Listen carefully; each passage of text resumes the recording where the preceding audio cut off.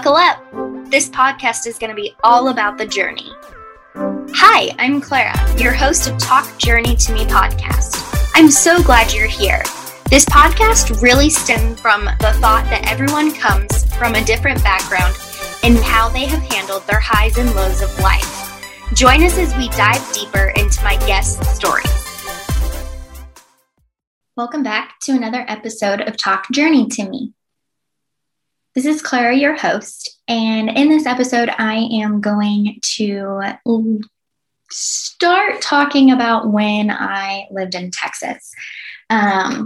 This will kind of be very quick and easy. For the lovely 3 years of my life, I lived in Texas. So I left off where I was about to graduate college, and I visited a friend in Dallas, Texas, and came back and told my family that I wanted to move down there. And that's what I did. I left 2 weeks later. My grandparents were going to visit my cousin in Oklahoma. And they were like, well, we can just pack your stuff up and take it with us. So they had their car and they towed all of my things in a little trailer. And then I followed them with my car. So on our way down there, it was quite funny. We got to Arkansas and my grandparents' car broke down. So we had to stay the night and get that fixed. And we were on our merry little way. When I got to Texas, they dropped my things off in a storage unit. And I only took like the main things I needed, which were some of my clothes and the necessities.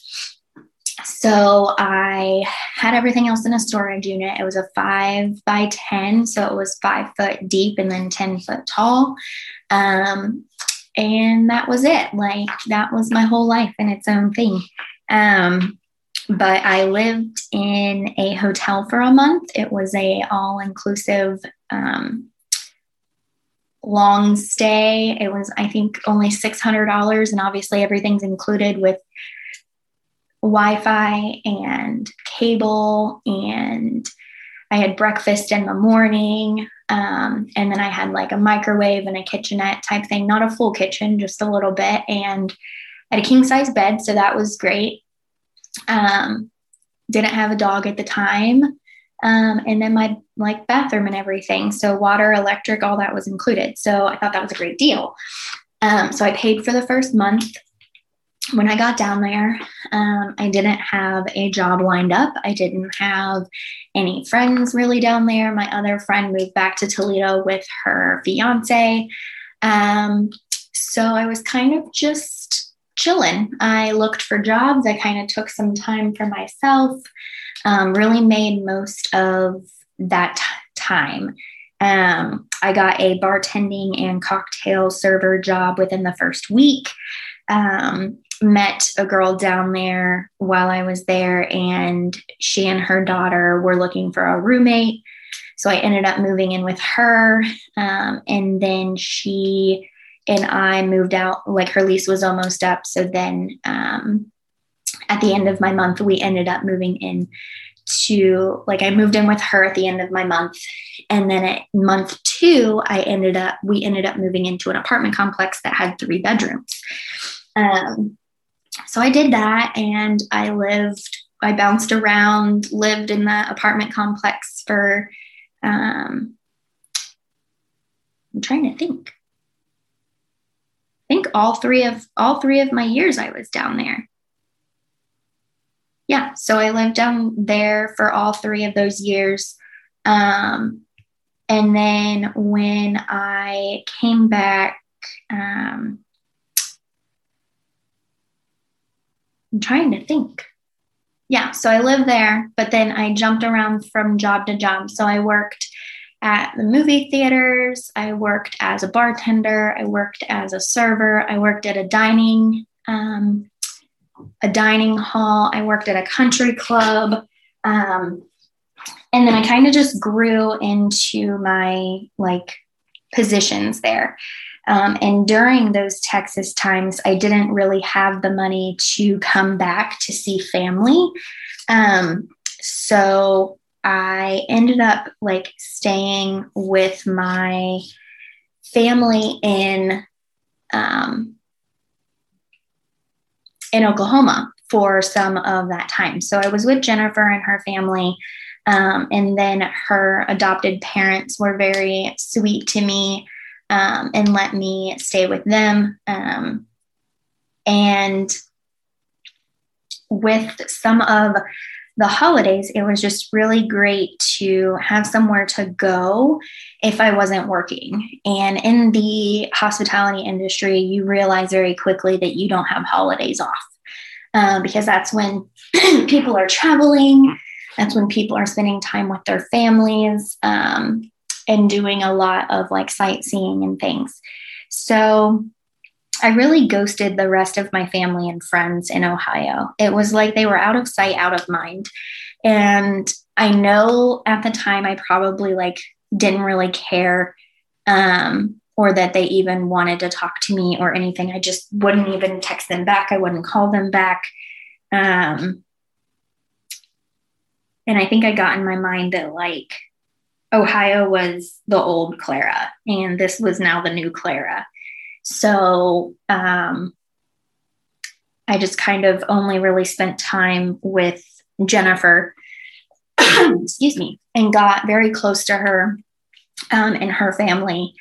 And when I got down to Texas, it was hard to find healthcare. I got super lucky in Ohio that I was able to stay at Nationwide Children's Hospital, even as an adult, because they have like an adult unit for the IDC clinic.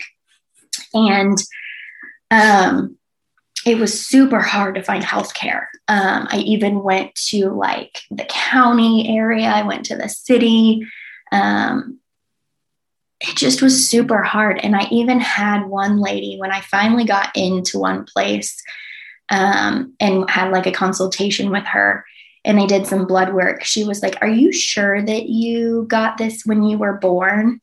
And I literally looked at her and I was like, "If you want me to call my doctor who I've had since I was 2 weeks old, like, let's go ahead and make that phone call." Because like, I have never in my right mind, like who thinks that's okay to ask?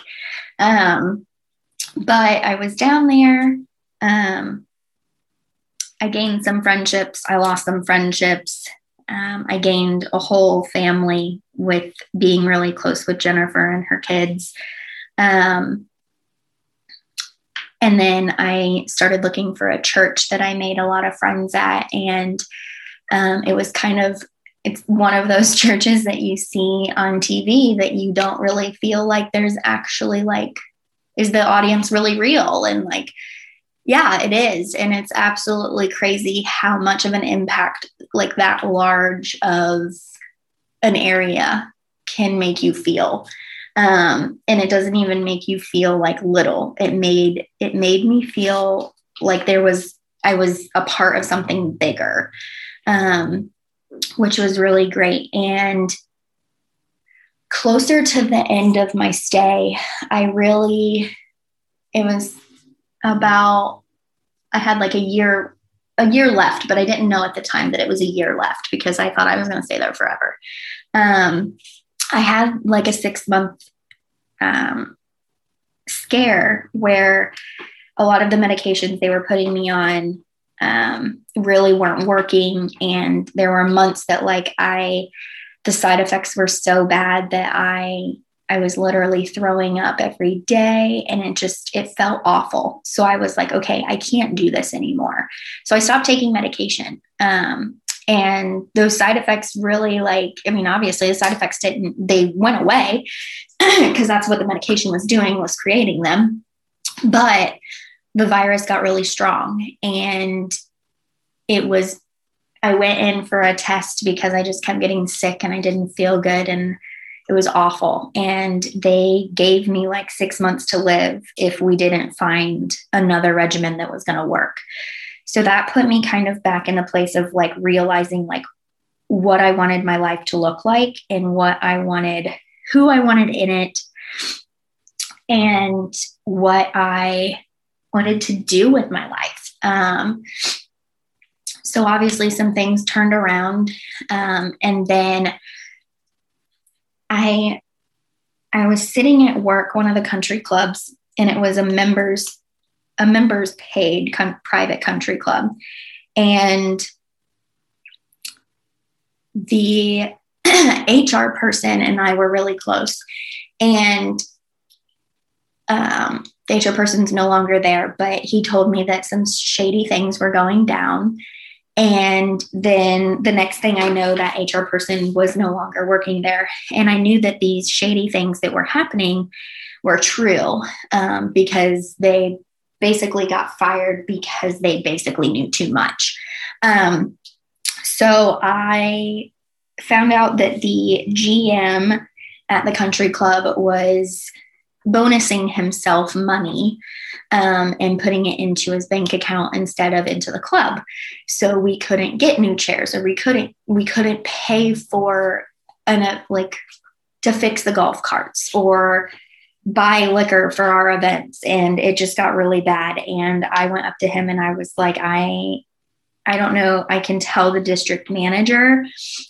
I was like, but I don't feel aligned with me working here, knowing that I'm working underneath you, which is basically saying that it's okay for what you're doing.